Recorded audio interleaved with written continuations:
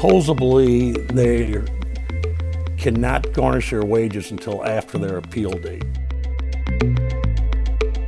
They receive these benefits for 8-9 weeks in some cases, and then all of a sudden back in November, the state starts sending out repayment letters to them. I have some members that are owing upwards of $9,000 back in benefits. I've heard of one person that was $11,000. I'm Sarah Fenske. This is St. Louis on the Air.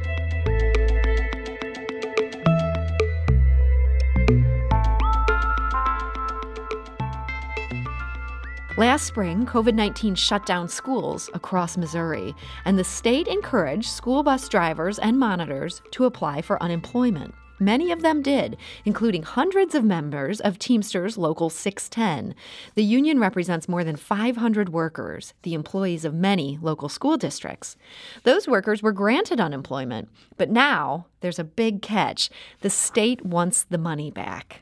It's an enormously frustrating situation, and joining us today to talk about it is Dan Thacker. He is the principal officer for the Teamsters Local 610. Dan, welcome. Good afternoon, Sarah. Thanks for having me on the air. So, Dan, you've said that the state encouraged your members to apply for these benefits. Did you see those entreaties personally? Yes, I received an email back on April 20th last year, and it was from the Missouri Department of Labor. Letterhead has Governor Parsons' name right up on the left-hand corner. And the Missouri Department of Labor and Division of Employment Securities says it's now processing unemployment claims for self-employed, gig workers, independent contractors, and those who otherwise do not regularly qualify for unemployment benefits. This group of drivers and monitors that I represent, they're public sector employees. Typically, they do not receive unemployment benefits in the summertime, but typically probably 50% or more either run summer school routes, they do extracurricular activities such as sports and stuff, so they have some potential for earnings during the summer. And others of them, take other side jobs during the summer. Some work for daycares and different places that were all shut down due to coronavirus. And so this email, you got this email on April 20th. This seemed like this applied to these people. Absolutely. And the email even reads on to say that, programs that are not, this program's not a regular unemployment insurance, but they're new, fully federally funded assistance programs that are part of the CARES Act. And they urged individuals to apply for unemployment. And the anticipation was they would apply for unemployment. It stated they should apply through the regular unemployment claims office, and they would probably be found ineligible, and within a week or so someone would contact them and they would be eligible for the pandemic unemployment insurance. Okay. So did you share then that suggestion of here's how to proceed? Did you share that with your members? Absolutely, I did. I would have felt like I was neglecting them if I did not pass it along. I never dreamed once I passed along this information that the state would approve their benefits and then later on want the benefits back from them. The state of Missouri has over 11,300 people that they're claiming to have overpaid for unemployment benefits during this time. That is so many people. It's $44 million they're requesting back from people. And supposedly we're second to only the state of Washington as far as overpayments. And these are people who, sort of piecing together what you saw in this letter, they were told to apply for this plan, and the state was then going to redirect them somewhere else. But instead of redirecting them, the state approved them. Is that, in retrospect, what we think happened here? Correct. And so this wasn't some error where they were attesting to something on this form or they did something wrong. They were told to apply to this program, and the state said, great, here's your money. Absolutely. And that's one thing I'd really like to stress. I mean, we're not dealing with fraudulent claims here to where, these people were getting paid through the district or, something like that, and then drawing unemployment at the same time. These were regular unemployment claims that were legit and approved. And They receive these benefits for 8, 9 weeks in some cases, and then all of a sudden back in November, the state starts sending out repayment letters to them. And how did you find out that your members were getting these repayment letters? I got lots of irate phone calls. That must have been a tough time right there. The phone starts ringing and people are not happy. Absolutely. And I'm sympathetic with them. I don't blame them for their frustrations. Naturally, they're a little frustrated because I passed along this information and urged them to apply for unemployment. But like I said, I would have felt like I was neglecting my duties if I hadn't passed the information along to them. And the state now wants this money back from the people you've talked to. How much money are we talking? I have some members that are owing upwards of $9,000 back in benefits. I've heard of one person that was $11,000, but I think the average is running right between around $8,000 and $9,000. And I've got to assume that for the most part, this is not just money people have sitting around or parked in a special account. Is that your understanding? Not. Absolutely not. These people, this pandemic money was set up, it was a federally funded program to assist people who were losing money due to coronavirus. And, I believe 100% that these bus drivers should have absolutely qualified for it. They lost their summer school routes. They lost income due to that. No one was hiring at the time. Back in April and May, there wasn't work to be found for anyone. And then they had no clear date on if or when they would return to school. Most of these employees did not find out that they would be returning to school until about 8 or 9 days prior to when school started. Mm-hmm. And even then, it was really unclear how many drivers and monitors would return to school. A lot of school districts started up just running K through second grade.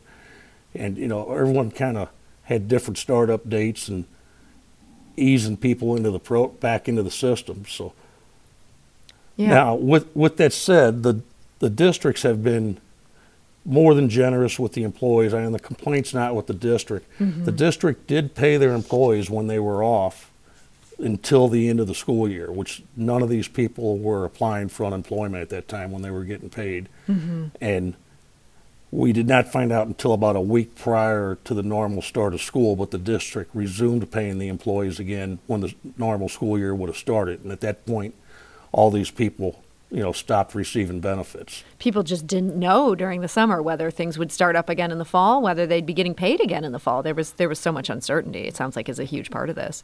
Correct. In the demand letters, they state on there that their reason for demanding the money back is that the employees had a reasonable assurance date of returning to work, which they did not.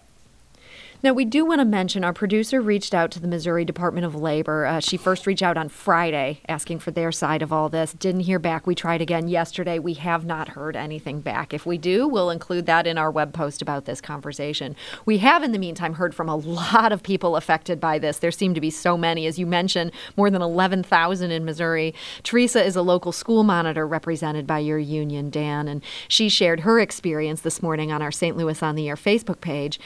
She wrote, "Some have received letters, some received no letters. I just received another letter stating they are going to garnish my wages. I still haven't had my appeal, but I'm getting garnished wage letters." And Teresa added, it's been very emotionally draining and stressful for her. Now, we also heard from Cheryl. She lives in Union, Missouri, and she sent us an email. She writes, quote, "I am a victim of this unemployment payback as well. Cheryl is a bus monitor. She has another job as a cook at a state school for the severely disabled. Now she's with a contractor named First Student."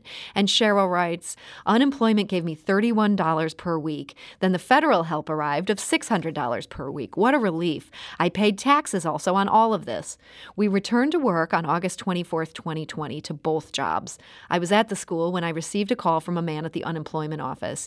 He said he noticed I'd stopped filing. I said, yes, I'm actually back to work as of today.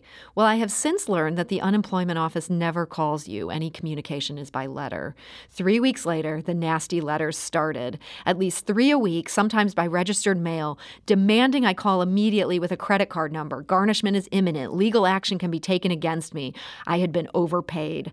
I immediately started calling them. They confirmed I'd been overpaid. No answers to any other questions." Cheryl goes on to state that the letters say she owes more than $6,000 to the state. She writes, I do not have it. They actually tried to set me up for a, quote, payment plan. I said, absolutely not. I am not guilty. She's been receiving these letters from the state since early October.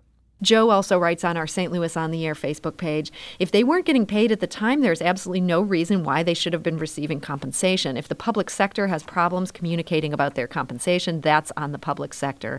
The bus drivers should strike if they are harassed any further by the state. Dan, we also heard from Cheryl, who lives in Union, Missouri, and she said that as part of these benefits she was getting, she was doing weekly check-in phone calls with the state. That they were keenly aware of what her situation was because this was one of the hoops they were making her jump through. Have you heard that from other people, that they were having these regular phone calls on top of everything else? Yes, they checked in on a weekly basis. Now, they were not required to, and I don't believe anyone on unemployment was required to do work searches until, I believe in July, they started back up where they had to, be actively seeking employment, which they all did that also. But they checked in on a regular basis. If they had any earnings whatsoever, they reported their earnings.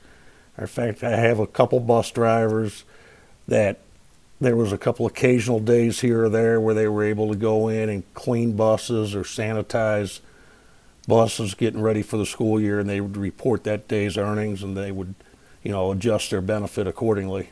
Okay, so people were really trying to do the right thing here. Plenty of communication, lots of check-ins. What advice are you giving these workers who are now threatened with things like garnishment? Well, it's imperative, first off, that anyone who receives a letter needs to file an appeal, and they need to do it in a timely manner. There should be a deadline for that, filing that appeal on there. And, they need to make sure that they get their appeal filed. Then I'd reach out to any of your state senators or representatives. We have several state senators and representatives that are, they're on board with us. They feel that, the state obviously made a mistake and these people should not have to repay this money. So I would, keep calling your representatives and senators. Make sure you file for your appeal. Supposedly, they cannot garnish their wages until after their appeal date. Okay, that's important to know. I haven't heard of anyone that has actually had any wages garnished. I know some people are concerned about filing tax returns, that they're going to take their tax returns from them, but from what I'm being told, they should not be able to do any of that prior to their appeal date. You are encouraging people to contact their representatives in Jefferson City. Do you have any hope of anything that's been proposed there that would solve this situation for your members? Well, we're currently trying to get a Senate committee together. A couple of our lobbyists and political activists are working with several different state senators, but I'm really hoping that we get this resolved before we get to that point. Boy, I hope you're right about that. And Dan, I know this has been so stressful for so many people, but as you yourself said, you encouraged people to sign up for this. Now you're seeing what's happening to them. How are you dealing with all this as you have so many members who are so rightfully upset about what's going on the state level? I'm just trying to pass along information to the members. I'm, trying to get the word out to the media, different state reps. I'm constantly calling different reps and senators, and just doing everything I can to get the word out about it and to inform people. Well, Dan, we really appreciate you bringing this to our attention, and we hope you'll keep us posted as this situation continues to unfold. Well, thank you. I appreciate it.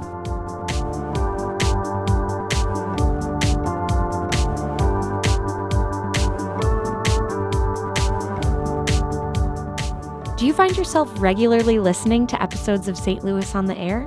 Suggest us to a friend you think might enjoy our conversations. And leave us a review and rating on Apple Podcasts on the App Store. It's the simplest way to help people discover our show. Thanks.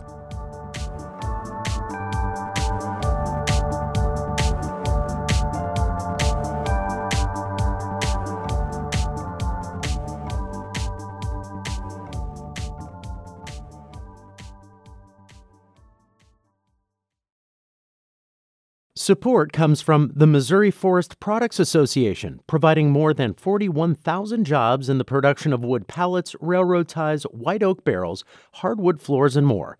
Details at choosewood.com.